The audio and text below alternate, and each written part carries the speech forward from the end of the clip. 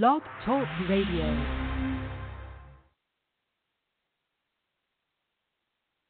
The Four Persons, Inc. is a federally registered and licensed 501c3 charity. Any use of any of our content without our permission is prohibited by law. Our purpose is evangelization, education, and social action. Please go to our website at thefourpersons.com or our blog site at thefourpersons.net to make your tax-deductible donation by credit or debit card. You can also send a check to the Four Persons, Inc., P.O. Box 11214, Manassas, Virginia, 20113. To contact us, send us an email at email@thefourpersons.com.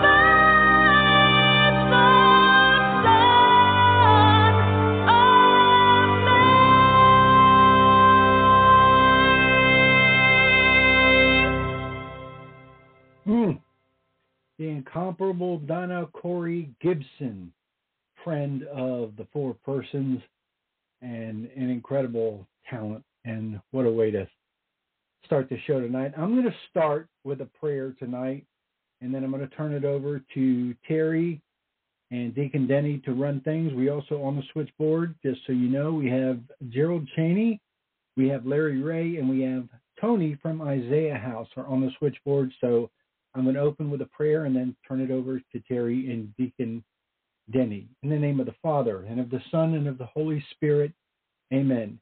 Hail and blessed be the hour and moment at which the Son of God was born of a most pure virgin, at a stable at midnight in Bethlehem, in the piercing cold.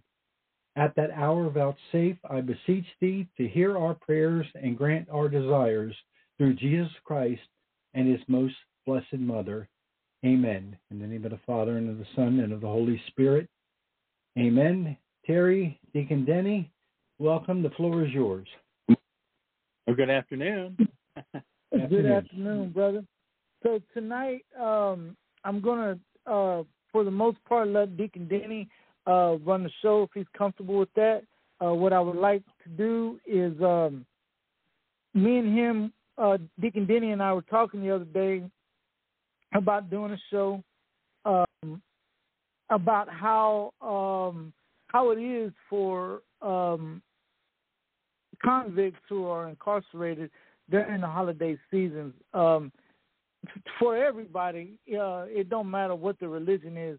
It's a little difficult because this is a time of family, and it don't really matter what your religion is. Everybody celebrates Christmas, degree or another. And but specifically for those who are Christian and know what the holiday is about, it's a little bit harder.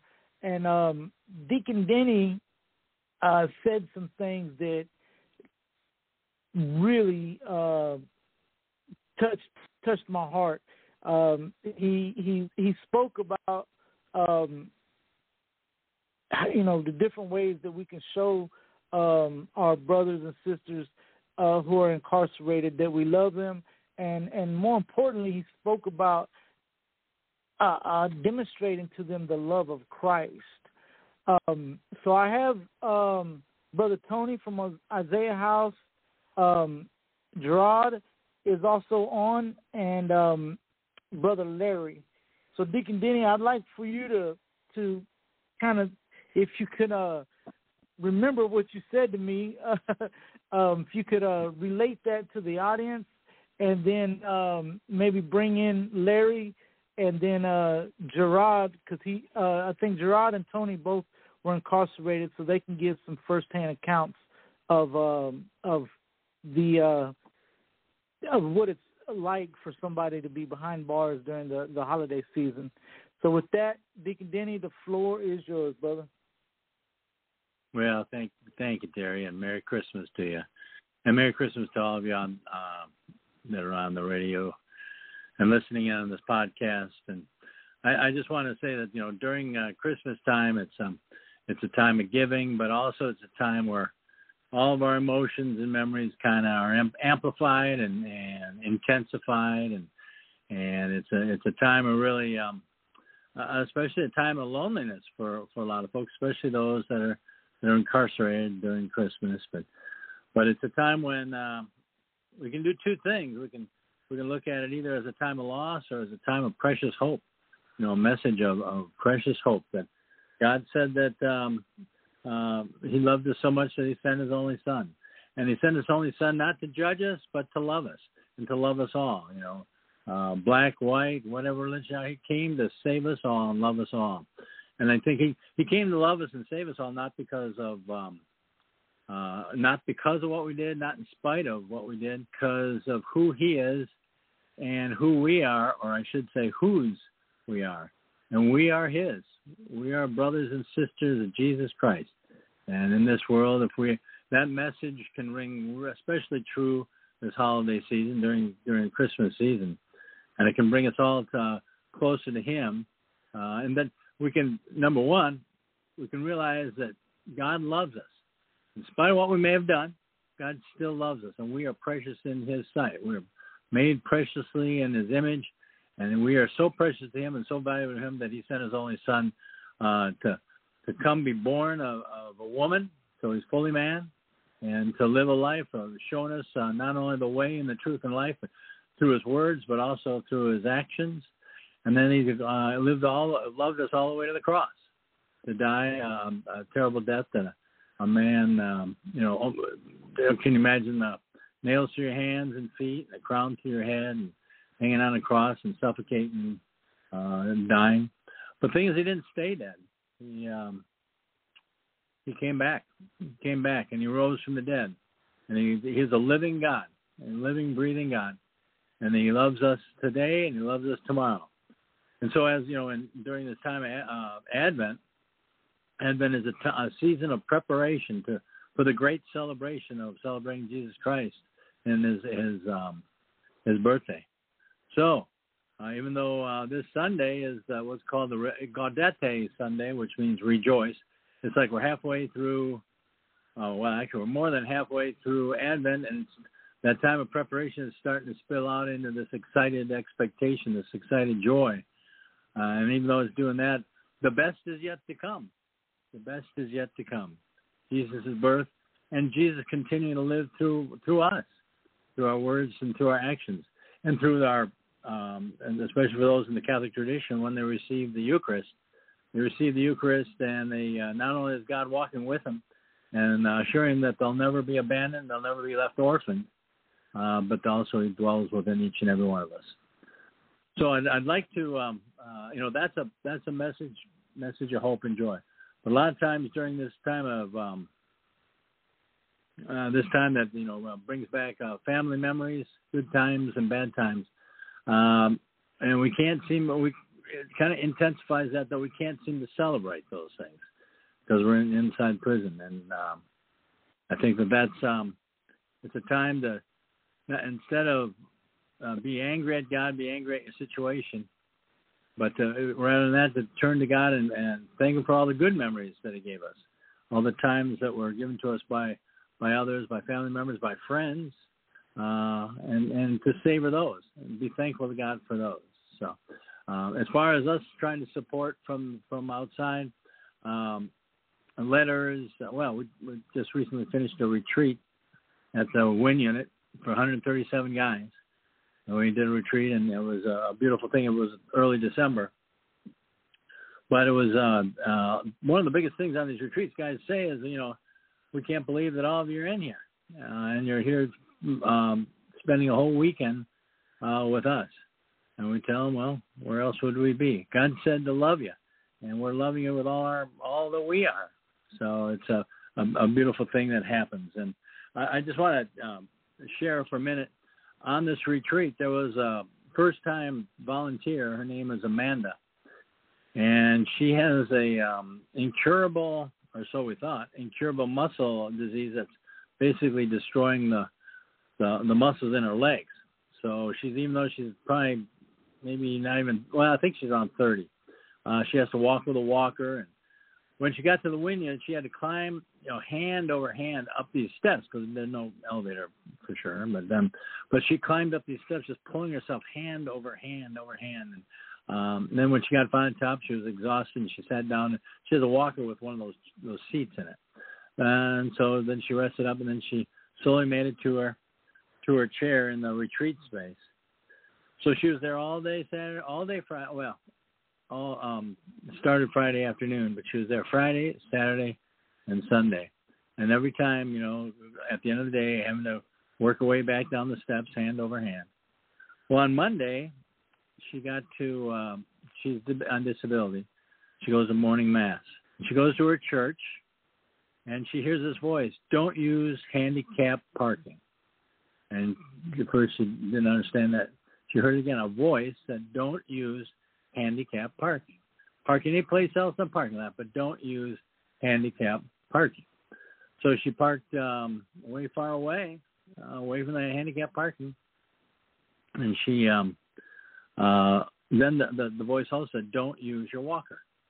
Okay, so she walked from the car out in the normal parking lot, walked all the way unassisted with no chair, no walker, and walked to church, celebrated Mass or participated in Mass, and walked back. That was on last Monday, and she's been I guess it was a week ago, last Monday, and a week later, she hasn't used her walker since. So if that's not biblical, if that's not a miracle, I don't know what is. But she's, up until this point, been using that walker. Her legs are giving her the balance that they need. God has given her the balance they need.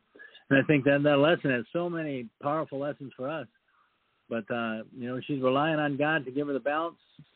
We need to do the same. We need to rely on God to give us balance in our lives, especially guys inside when, Christmas comes around and you're never alone. Jesus walks with you too. I often say that you never walk alone. God is with you always. Be always assured in that God is with you always. And I just want to, I want to open it up to Gerard and others to, tell me what it was like. Tell our audience what it was like when you're inside and what it's like now on the outside, and what Christmas was inside and what it is now. So, who would like to start here? I think Gerard is there. Yeah, I'm here. Can you hear me? Yeah. Hello. Okay. Merry Christmas to all of you, and thank you for inviting me to the show. So for me, and I did a total of about 13 Christmases inside. Obviously, the first Christmas was probably the hardest, right? Because you're fresh inside and still trying to figure your way and how to survive. And I was a fallen away Catholic when I entered prison, but I came out a very faithful Catholic. So I think coming back to my faith inside helped get me through the Christmas season. But I will say that, missing family and missing those times of celebration makes you sad, and the guards celebrate Christmas, of course, so they're in a festive mood. And here you are, stuck not being able to share it with anyone. But Catholics, at least the ones that I've met inside, we start watching out for each other. We start getting together, and we actually start celebrating Christmas. Once you're comfortable inside and you develop a group of friends, we would actually try to stay up to watch midnight mass, and that would be the kind of the start of our celebration.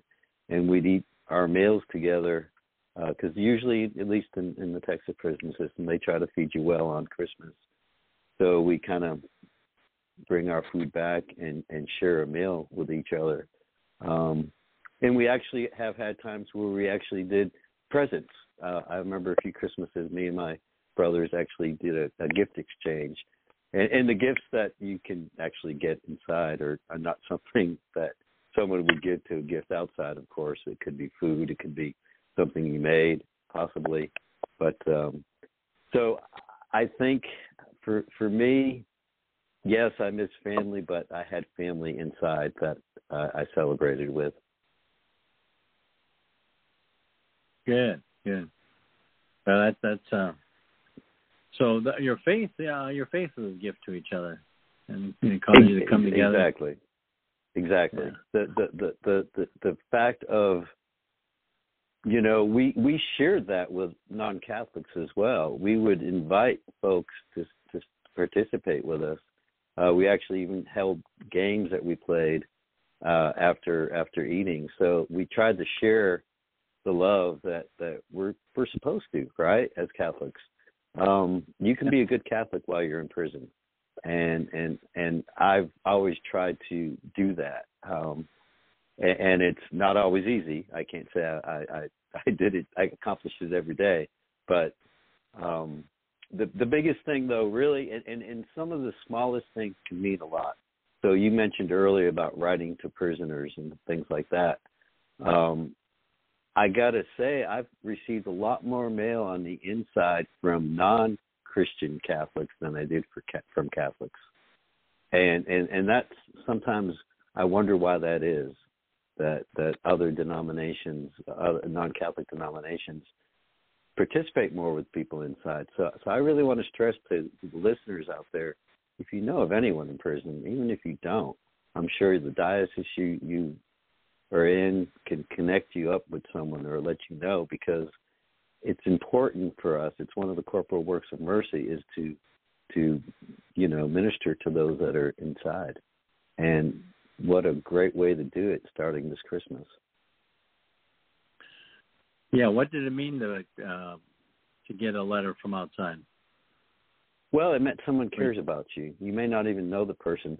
One person who was a Catholic who became a pen pal of mine, a woman, gosh, this is a great story. So I got a book. There was a donated book, a Catholic book, into our library, and it had a person's mailing address stamped inside.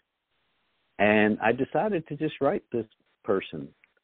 And it was in San Diego. And about a month later, I got all these cards, Catholic prayer cards, etc., from this woman. She had no idea how her book got into the prison system. She donated it somewhere at church in California, and somehow it found its way to our prison library, our Catholic library. I was actually the librarian. So it ended up being I think a 7-year friendship. She passed away, but she had written me at least once a month. And I never met this woman, but I feel I was connected to her through our faith and through the love that she showed me just by some guy writing her from prison. And she had never planned on connecting with anyone in prison, but I think it changed both our lives. Yeah, that's the power of the pen. And there's the old saying that people don't care what you know until they know that you care. And I think one of the most genuine, pure ways of doing that is with pen pals and correspondence. Exactly. So that's why I stress that, because there's a lot of guys, and I'm still in contact with a lot of people still inside. I've been out for 2 years, and I'm in contact with 40 men. Some of them, quite a few of them, are Catholic. And I'm the only connection they have to the outside world. And it's sad that a lot of family members fall away from people that are incarcerated for various reasons, right? But someone out there listening could be the only connection to someone on the inside. Imagine how great that would make each person feel, So I really do stress that if there's something you can do, you should really try. I am at work, and I have to put mute for a second. Okay, yeah. We'll move on. So I'll go on to the next person. Okay. Let's see. Larry, what was your experience with Larry around Christmas time inside? No, Deacon Danny, I am not. I'm a free road guy, so okay. My experience is. Sorry about that, Larry. I realize what Gerard's saying is I see that we go into these prisons when they have mass for Christmas, and every unit has something where the bishop even goes in there. At McConnell next week, the bishop is going to be there to celebrate Mass, and it just means so much for these guys. I know it does, especially when you talk about these guys have been locked up for many years and the family have left them. It's just amazing. So I think you want to talk to Tony, get his experience. Okay. Yeah, Tony, what do you got to share there, Tony, about this season? How are you doing tonight? Yeah, good, Tony. Good. Merry Christmas. Well, I did three years in Texas Department of Criminal Justice, and I think part of the stuff that I saw was that it's no surprise that offenders struggle during the holidays. Despair, loneliness, regret, self-loathing. These are all the emotions that Satan works on to defeat you. And they're the characteristics of the experience that many of us had inside during that time of year. It's not hard to imagine why that went that way. We get locked away. A lot of times you don't have visits. You don't, because you're so far away from where your family is. They finally just got tablets in TDCJ, which helped out an awful lot with the violence that occurred during the holidays. There were people that were there for many years that didn't have money. They couldn't buy the extra things that you could at Christmas that some people could. Challenges of family coming to visit. Some offenders never had family to come and visit them. So I think part of the largest factor leading up to depression in prison is the separation from your family, friends, and your community. A fact that really becomes prevalent and even gets harder during the holidays. The holidays are a reminder that the family system, if they have some family system, and generally most people incarcerated usually only have a mother that raised them, that's the only bond that they had. And when that female matriarch passed away or is gone, that they were accustomed to having around, they become broken. And they feel like they don't have anything left. One of the things that I'm starting to see now is that Catholics in the Texas region are really getting active in the prison system. They're pushing down some barriers which have been very prevalent over the years. I was at the Ramsey unit, the trustee camp, and it was very challenging for us to get in the main building for Catholic services.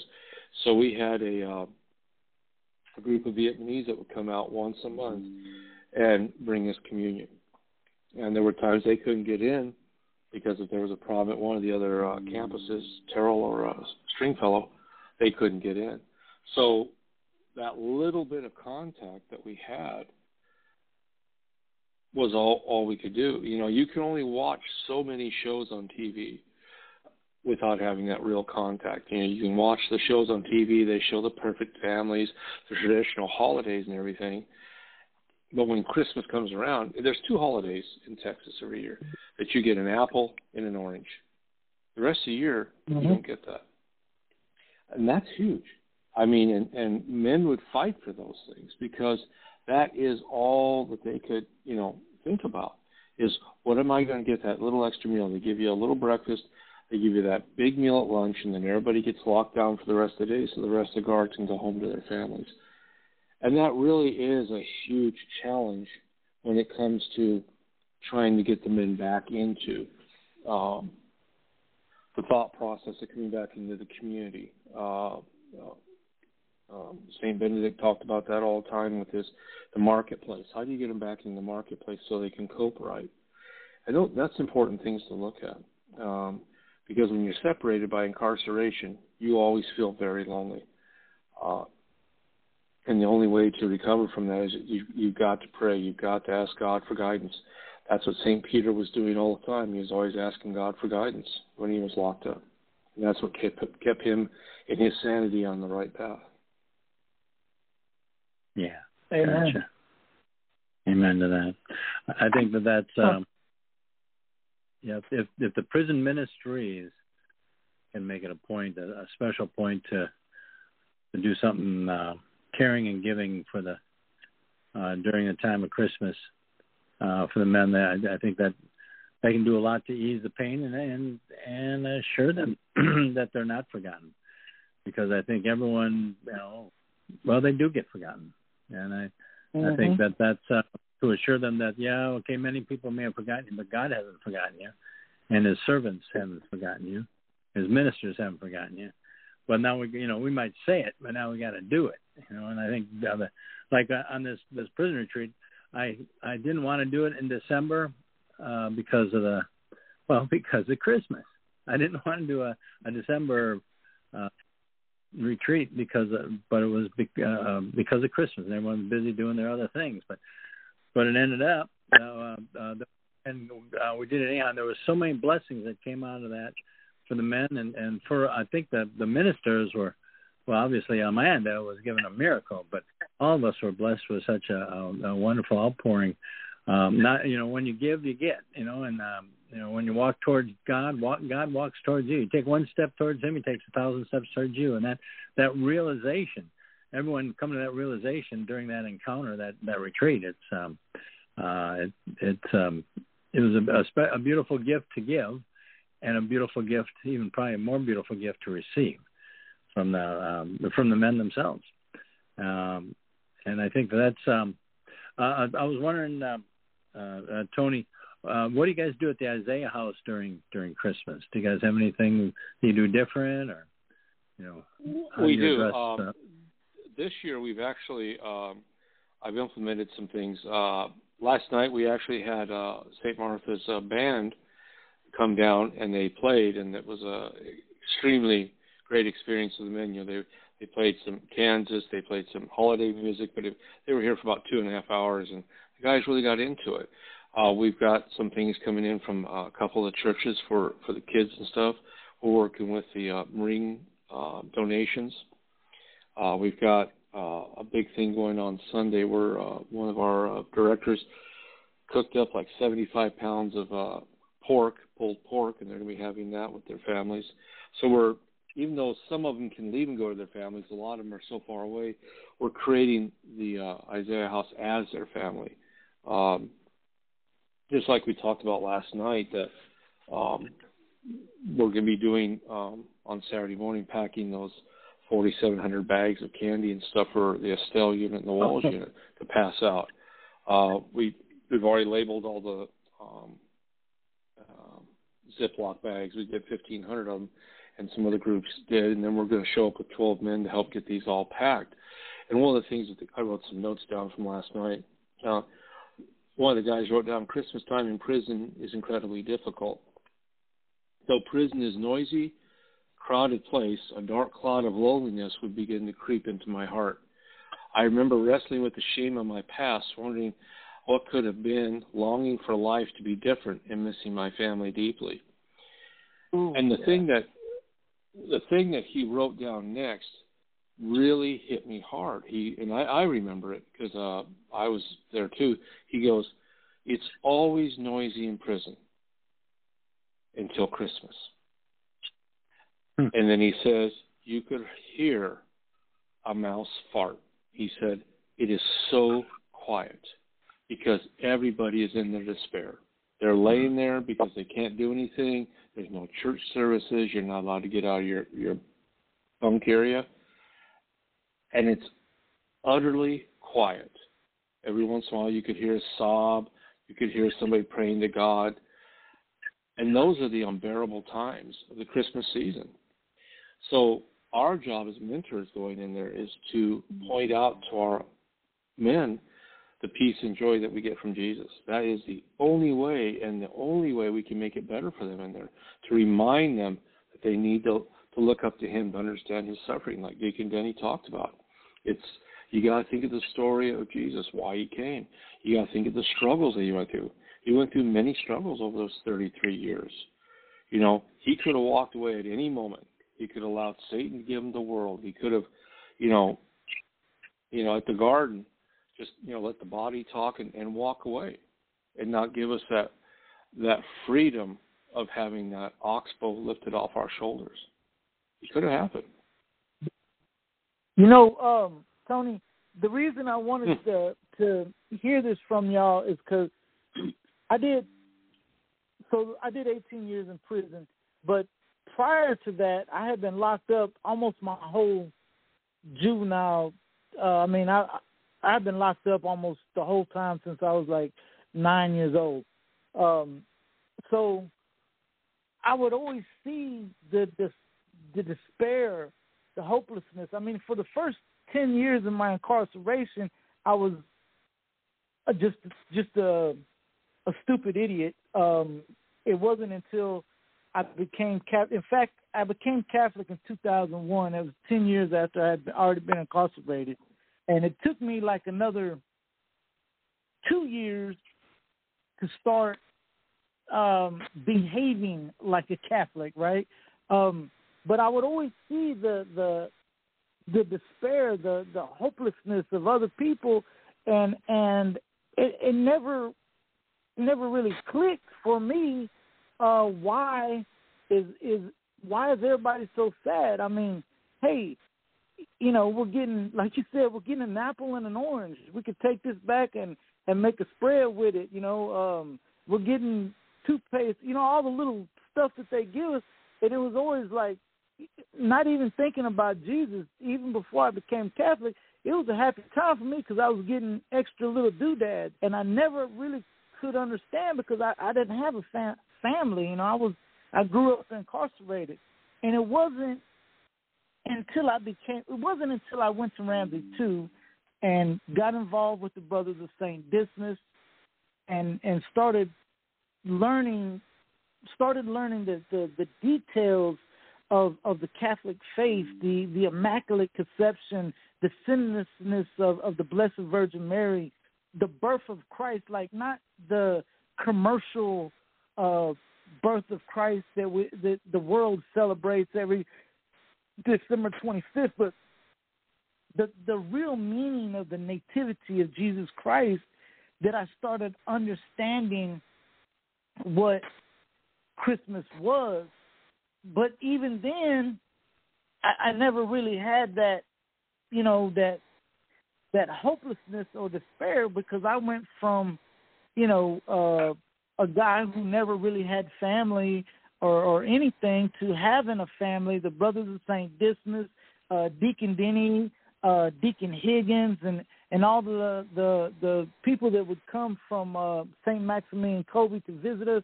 And, I mean, that was the closest I ever really had to a family. So, to me, Christmas was always a joyous time.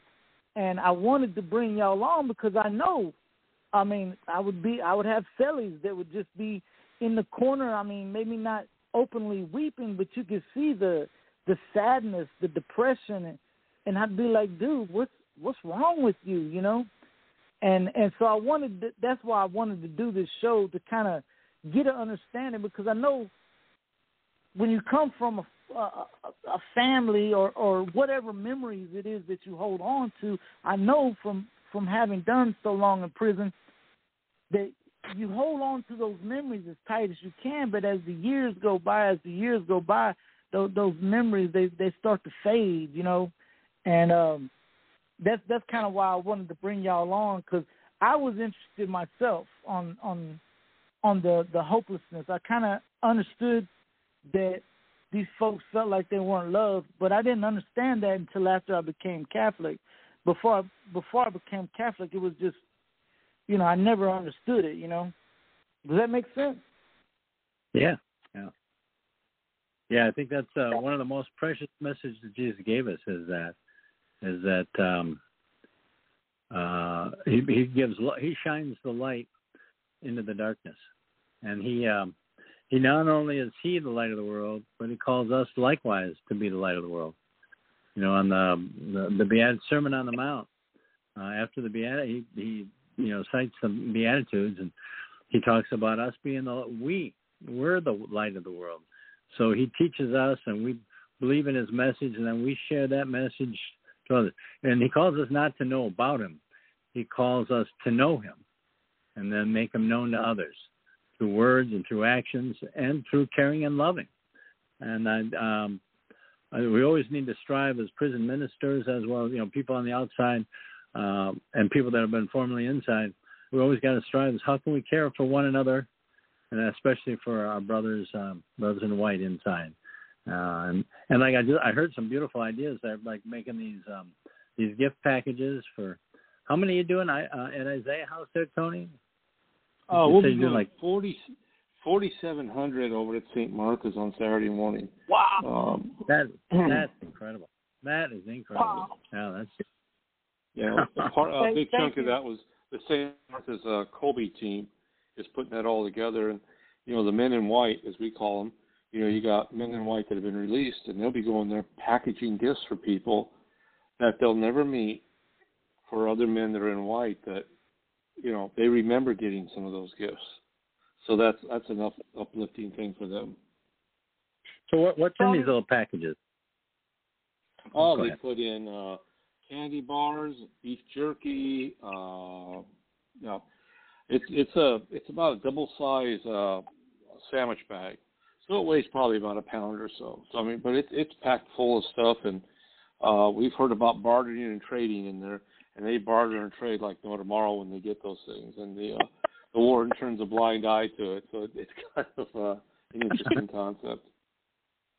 Oh, that's great. That's great. Hey, Tony, I want to thank you, and if you could, I know the guys don't know me, but if you could pass that on to the guys there at Isaiah House, I want to thank you guys because you're allowing the light of Christ through you, and that's my prayer every time when I go to Mass after I receive the Eucharist. I'm like, Lord, allow your light to shine through me onto everyone that I come into contact with. And Dickie Denny, that's what you and Larry do. When y'all go inside, even when it's not the holiday season, like I said, there are people like me that didn't have family and just grew up in the streets or grew up incarcerated. And when y'all come on a regular basis, you become that family that we never had. Yeah, it's a beautiful thing. Yeah, well, I thank you for that, Terry, and I consider you my brother. I know you and love you as much as I love my own brothers up in that still live up in Wisconsin. So I just wanted you to know that, and these times of that we have a new family, like a new brotherhood, and like the guys at the Colby House, they've helped now between Thanksgiving and Christmas. They will have like at Thanksgiving, they helped move all the tables and chairs from St. Maximilian in front of a parking lot of a police station, believe it or not, and we set up for a lot of homeless guys and guys that were previously in prison, and it was come on, come on. We carted 20 round tables, 150 chairs. We set all that up, thinking there'd only be 150 people. 400 people showed up, and so there was plenty of turkey. The police officers were in on it. Yeah, the police were helping. And some of them were helping. Oh wow! Serve. Some were helping set up the tables, and and they were in uniform. So it was like. And it seemed like everyone was getting along. It was great. It was a wonderful thing, and it was right in their parking lot. But then did that. Then they helped. The very next day, we did a clean the closet project at St. Michael's, and got about 1,400 pounds of clothing. That on Saturday we handed out. All that went out to the homeless, and then now this weekend we'll be doing another project for a bunch of young first-generation migrant kids that are learning how to speak English using children's Bible stories. So they read the Bible stories in English, and they have this program has over 500 kids involved in that. And so we're cooking the food for a big something called La Posada. I think I'm saying that right, but it's a big Christmas event for them. But that's how guys that were formerly in prison are giving back. So, we give to the guys in prison, and that's very important. But then once they get out, we have to have a plan for them to, help them reintegrate into society. And one of the best ways is have them look beyond themselves and see how they can help others in need. And that's a big thing we push at Colby House is you're not only going to be a man of strong faith, but a man of strong service. And service to others, to love one another as Jesus called us to do, and that's it's been really successful with the homeless outreach program that we do every month, where we go under the bridges and we give food and clothing to homeless people. They don't have cars, so we have to go where they're at. And as of this month, we did a distribution this month. We had gave out 51,000 pounds of clothing. 51,000 pounds of food, and over 20,000 pounds of clothing in the last 2.5 years. And we do it every month. But it's been a tremendous blessing to the men themselves, to the brothers themselves. So. But I love the idea of putting together the candy canes and the little Christmas gifts and allow them. And take them in, and that's a beautiful way of sharing the love of Christmas. Oh yeah, it is.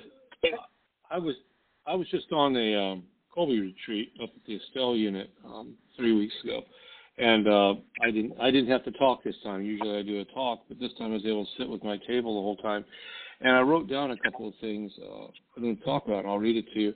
I said, during the Christmas season, these are some things you should think about. I said, share a time when the Holy Spirit spoke to you and gave you peace and direction. And then I read this to him. I said, may God of hope fill you with all joy and peace as you trust in him, so that you may overflow with hope by the power of the Holy Spirit. That was Romans 15:13.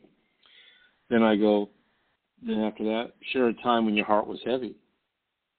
Maybe you experienced discord in your family, you were disappointed by someone, or someone you are struggling with, or with depression. And then go to Psalms 42:11. Why, my soul, are you downcast? Why are you so disturbed with me? Let me put my hope in God, for I will yet raise him, my Savior and my God. Then I go, when you have that, now write a prayer, asking that you may have peace and comfort in your heart and a firm assurance of God's grace and mercy through his Son. And hope does not put us to shame, because God's love has been poured out into our hearts through the Holy Spirit who has given it to us, Romans 5:5. And then in closing, I said, you need to share what it means to you and others in the group, and what a gift it is able for you to write during this holiday season to each other at the table, 6 men that were at our table. I said, one person who gives freely yet gains even more. Another withholds unduly, but it becomes to poverty. A generous person will prosper. Whoever refreshes others will be refreshed. Proverbs 11:24-25. So I gave them some steps, the 4 steps over the holidays to clean themselves and then share it with others. That's great. That's beautiful, Tony. Good job. Hey, Deacon, Larry, I know you was just involved in a retreat also. Would you like to share that? Absolutely. Actually, I stayed pretty much in the background like I do every place else. But so I'm, like I mentioned before, I plant seeds and I just watch them grow. But I do want to share this with you guys. Me and another guy drove 7 hours one way to Oklahoma on Tuesday to meet with a chaplain for 3 hours. We're going to be doing a Kobe retreat in February. And so God works in mysterious ways, and this ministry is growing. I did want to mention one thing, though. It is great to listen to you guys talk about the forgotten ones in the prison, especially during the holidays, Christmas time. But I spent probably before the pandemic, every time we went into the prison, I spent all my time back in segregation. And so I think those guys back in segregation, especially those guys who've been back there for years, they're the forgotten ones. And I know that we're trying to do a push to try to get more volunteers to go back to segregation to minister to those guys, because nobody's going back there. And I write a couple of guys back there, and I don't know their feelings about the missing of Christmas while they're back there. I know somebody, Tony, I think you mentioned about during those times during Christmas where you could hear everything quietens down, and I imagine that back in segregation is about the same way. But no, well, it depends. Gary, it depends. It depends on where you're at in segregation. I did some time back there, and yeah, well, some of those then you know how. quiet. Yeah, then you know everything. I mean, it's never a dull moment back there, even in the middle of the night. I mean, people. I mean, every time I went back there, I couldn't hear myself think. It was a dadgum noise in there. But so I'm just wondering during the Christmas time if everything's quietens down. But anyway, no, I like to stand in the background. I continue to plant seeds, and I just got into the Holy Spirit and watch them grow. That's one of the things we can do, well, we can't, but right after I became Catholic, I was involved in a riot, and the first time I went to Sega, I was in there for 3 years, and then the second time I went to Sega, I was in there for a year and a half. The second time I had just I had just became Catholic, and the priest that had baptized me would come back there every week and bring me. I mean, that year and a half is what I needed in SEG, because I don't think I would have ever lived the faith in general population on Beto 1. But the priest would bring me books about the lives of the saints and bring me the Eucharist, hear my confession every week. And if we could maybe get some retired priests or something to start visiting Catholics that are, because some people are segregated, like you said, for years, and they got levels back there now. So like once you reach a certain level, you're in an area where not everybody's crazy and throwing stuff out the cell, and some of them people are never getting out of SEG. But if they're Catholic, they can't practice their faith back there.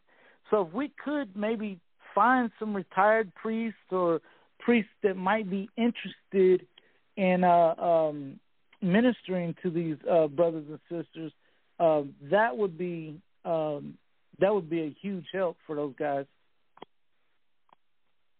Yeah, I was one time thinking about that as like, take an army of priests and basically attack a prison and go to all the places in the prison, over one day and hear everybody's confession, and talk to everybody, but get everybody's confession in one day, and just come in with a van about 15 priests, be retired, be them young, be them old, be them retired, whatever, and just have them come in like storm the beaches of Normandy, but storm the beaches of Satan, and just come in there and like once just set up, have them in, and just think of the powerful encounter that would happen there. Not only for the guys that are hearing their confessions, having those heavy burdens lifted off, that would be a precious, precious gift to give them every Christmas. Is we're going to make sure everybody has an opportunity of confession, number one. But then look at all the guys that aren't Catholic that wouldn't, they'd see that. They'd see this, let's make it a school bus filled with guys, black robes and collars and going in, and we could, set them up all around the chapel and just, I think that there'd be miracles for sure that would just abound out of a day like that. But I think the idea is, start someplace with bringing in extra priests. And there are priests that are, retired that still if someone is willing to shepherd them in through the prison and get them in there, they're willing to help. It's just a matter of, a lot of them can't drive anymore, and so, right. All right, we'll figure all, those are all, as one person has on a desk says, everything is figure-outable. So that's what in God, with God, everything is figure-outable. So we can figure it out. It's just, we've got to have someone light the fire on that thing and put that project together. Like what you guys do with the spreading out into Oklahoma and doing things like that. That's a powerful, powerful thing. Spreading that word everywhere we can go, everywhere we get in. Spread that news. Spread the good news. And like with all the candy and things going in, all that, that's amazing. 4,700. That's huge. That's really huge. And it shows that we care. Shows that the church cares. Right. And us, Isaiah House, the Kobe House, the ministry that Larry's involved with, the Brothers of St. Dismas, we need to stay in contact, and when we have new ideas, bounce it off one another, because even though our ministries might have different names, we all serve the same King. Yeah, amen. That's right. Amen. Yeah, I think those are all beautiful. It's kind of like the Army, the Navy, the Air Force, and the Marines, with different branches of the military. Terry, as long as it remains Catholic. Talking about, yeah. And that's one of the things that we're doing during this holiday time is we have our Bible study. But we don't use the word Catholic. We don't use the word universal. We talk about the original church. And we listen to Bishop Barron, Father Mike, give the homily, and then the guys talk about what they received from it. And what they don't understand is they're receiving Catholicism. They're coming back home, and they don't realize it. And to me, that is the most important thing that we do. I love it because I see them coming home, and they don't even understand it. And that's God working. Absolutely. I love that because, every time you bring out the word Catholic, you get standoffish people. But if we teach the faith, you don't have to use the word Catholic. As long as we teach the faith of the church, it'll all come home. That's the most important thing we can do. Right now, Jesus brought us home. This is the celebration of his coming to take us home. And every time we do these little steps, Colby Ministry, St. Dismas, we're not throwing Catholicism. We're not trying to convert. We're just trying to bring the message to them. And when we do that, Satan can't attack us because we haven't used the words that Satan wants to attack us with. We do it through love, compassion, hope, and grace. And during this time of season, it's hope and grace that we really pour on to these men. Yeah, that's good. Amen. Yeah, that's right. Yeah. There's we have the brothers are now doing this thing. It's when we do the outreach program, and we're handing them out inside prison as well. But there's a picture that's floating around the internet. It's been there for a while. It's where there's this giant hand reaching into the water, and it's grasping for a man that's drowning, and it's Jesus saving Peter from drowning. During a storm at sea on the Sea of Galilee, and there's the boat in the back that's banging around, but what we did is we took that card, or took that image and put it on the front of a card, on a cardstock, and made a half-page holy card out of it. And on the back page, on the back side, we put the Psalm 91 on it, which is the assurance of God's protection. But what we do is we'll go up to somebody, and we'll have these guys, the brothers, come up and they'll pray for the homeless person, and they'll first introduce themselves. Joe, let's say, Joe, how can I pray for you? What can I pray for you? And maybe he wants us to pray for his kids that he hasn't seen in a long time. So we'll pray for him, and then we hand the card to him and say, this card's for you, Joe, and anytime you feel lonely, look at this what's on the back here, the Psalm 91, and just pray it. So we pray it together, and then we ask Joe to pray for us, for the minister that's ministering to Joe, the homeless person, or for that matter, the guy inside. Now we ask him to pray for us. And he does a beautiful job. So oftentimes they're really powerful and sincere prayers. But I just wanted to share that Psalm 91, if I might. If we do we have time, Terry, or are we? Oh, yeah, I think we got we've got a couple more minutes. Go ahead. Okay. Well, it goes like this. He who dwells in the shelter of the Most High, who abides in the shadow of the Almighty, will say to the Lord, my refuge and my fortress, my God in whom I trust. For he will deliver you from the snare of the fowler and from the deadly pestilence. He will cover you with his pinions, and under his wings you will find refuge. His faithfulness is a shield and a buckler. For you will not fear the terror of the night, nor the arrow that flies by day, nor the pestilence that stalks in the darkness, nor the destruction that wastes at noonday. 1,000 may fall at your side, 10,000 at your right hand, but it will not come near you. You will not look in wickedness and see the recompense of the wicked, because you have made the Lord your refuge, the Most High your habitation. No evil shall befall you, no scourge come near your tent. For he will give his angels charge of you to guard you in all of your ways. On their hands they will bear you up, lest you dash your foot against the stone. And you will tread on the lion and the adder. And the young lion and the serpent you will trample underfoot. Because he clings to me in love, I will deliver him. I will protect him because he knows my name. And when he calls to me, I will answer him, and I will be with him in trouble. I will rescue him and honor him, and with long life I will satisfy him and show him my salvation. Amen. So, Amen. It's powerful words of salvation, but also strength, that God gives us the strength to endure any pain, any sorrow, any suffering, any sadness. And he also promises us that things get better as we go. He says the best is yet to come, and that he says that there'll be a new Jerusalem. When our journey ends here, the new journey begins. And it can begin, it doesn't have to end in our death. It can end in our sadness and turning away from Satan and turning towards him. And that'll give us the eternal joy that he promises us. Promises us today, he promises us tomorrow, he promises us that forever. So, Deacon, I wondered if I might mention something. First of all, your show tonight was very inspiring.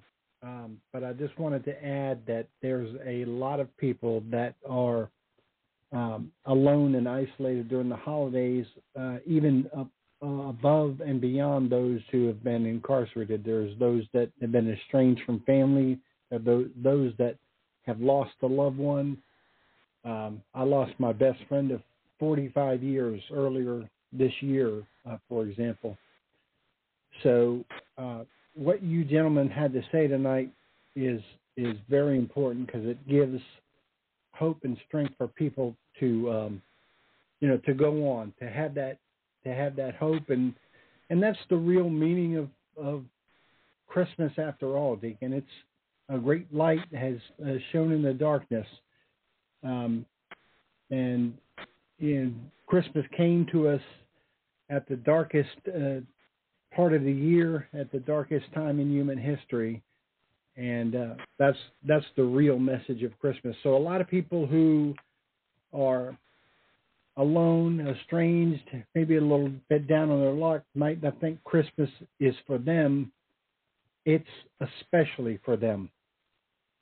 Amen. Real well said. That's beautiful. That's beautiful. Yeah, that Jesus came. Yes, he came for those that. He came especially for them. Like you said, he came especially for them. Those that think they're all alone, well, they never walk alone anymore.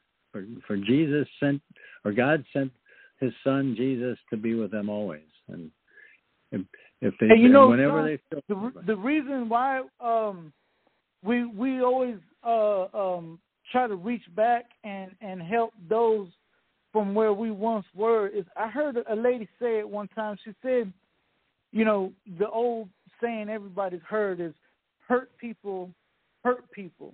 But then she added, healed people heal people. And we've been healed through the power of the blood of Jesus Christ. And so we want to reach back to those who are in the same position that we were in and help heal them, right? Amen. Amen. Amen. Yeah. Well, Terry, I'd like to know if you wouldn't mind if I end us with a closing song instead of a closing prayer in light of the season. Would that be okay? That's fine with me. Thank y'all. Thank everybody for showing up. We got to do this again soon. God bless. You're welcome. Thank you. God bless you all. Happy Christmas. Shall be given a human baby bearing undiminished deity.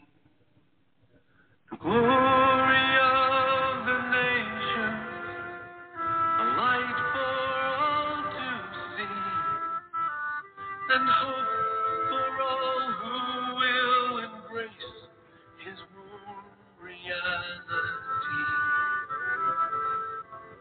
Emmanuel, our God is with us.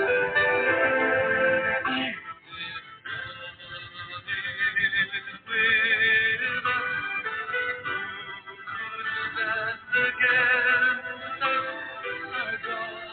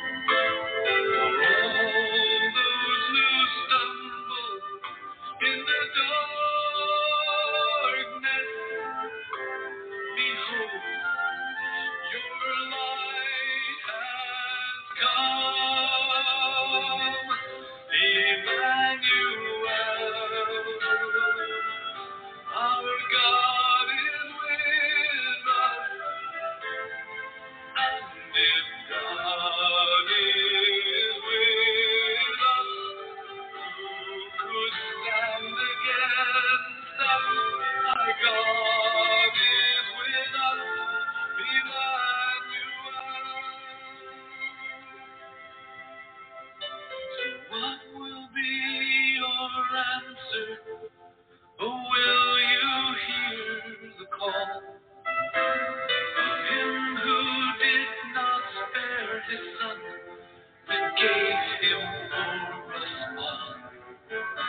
On earth there is no power, there is no depth or height that could ever separate us from the love of God.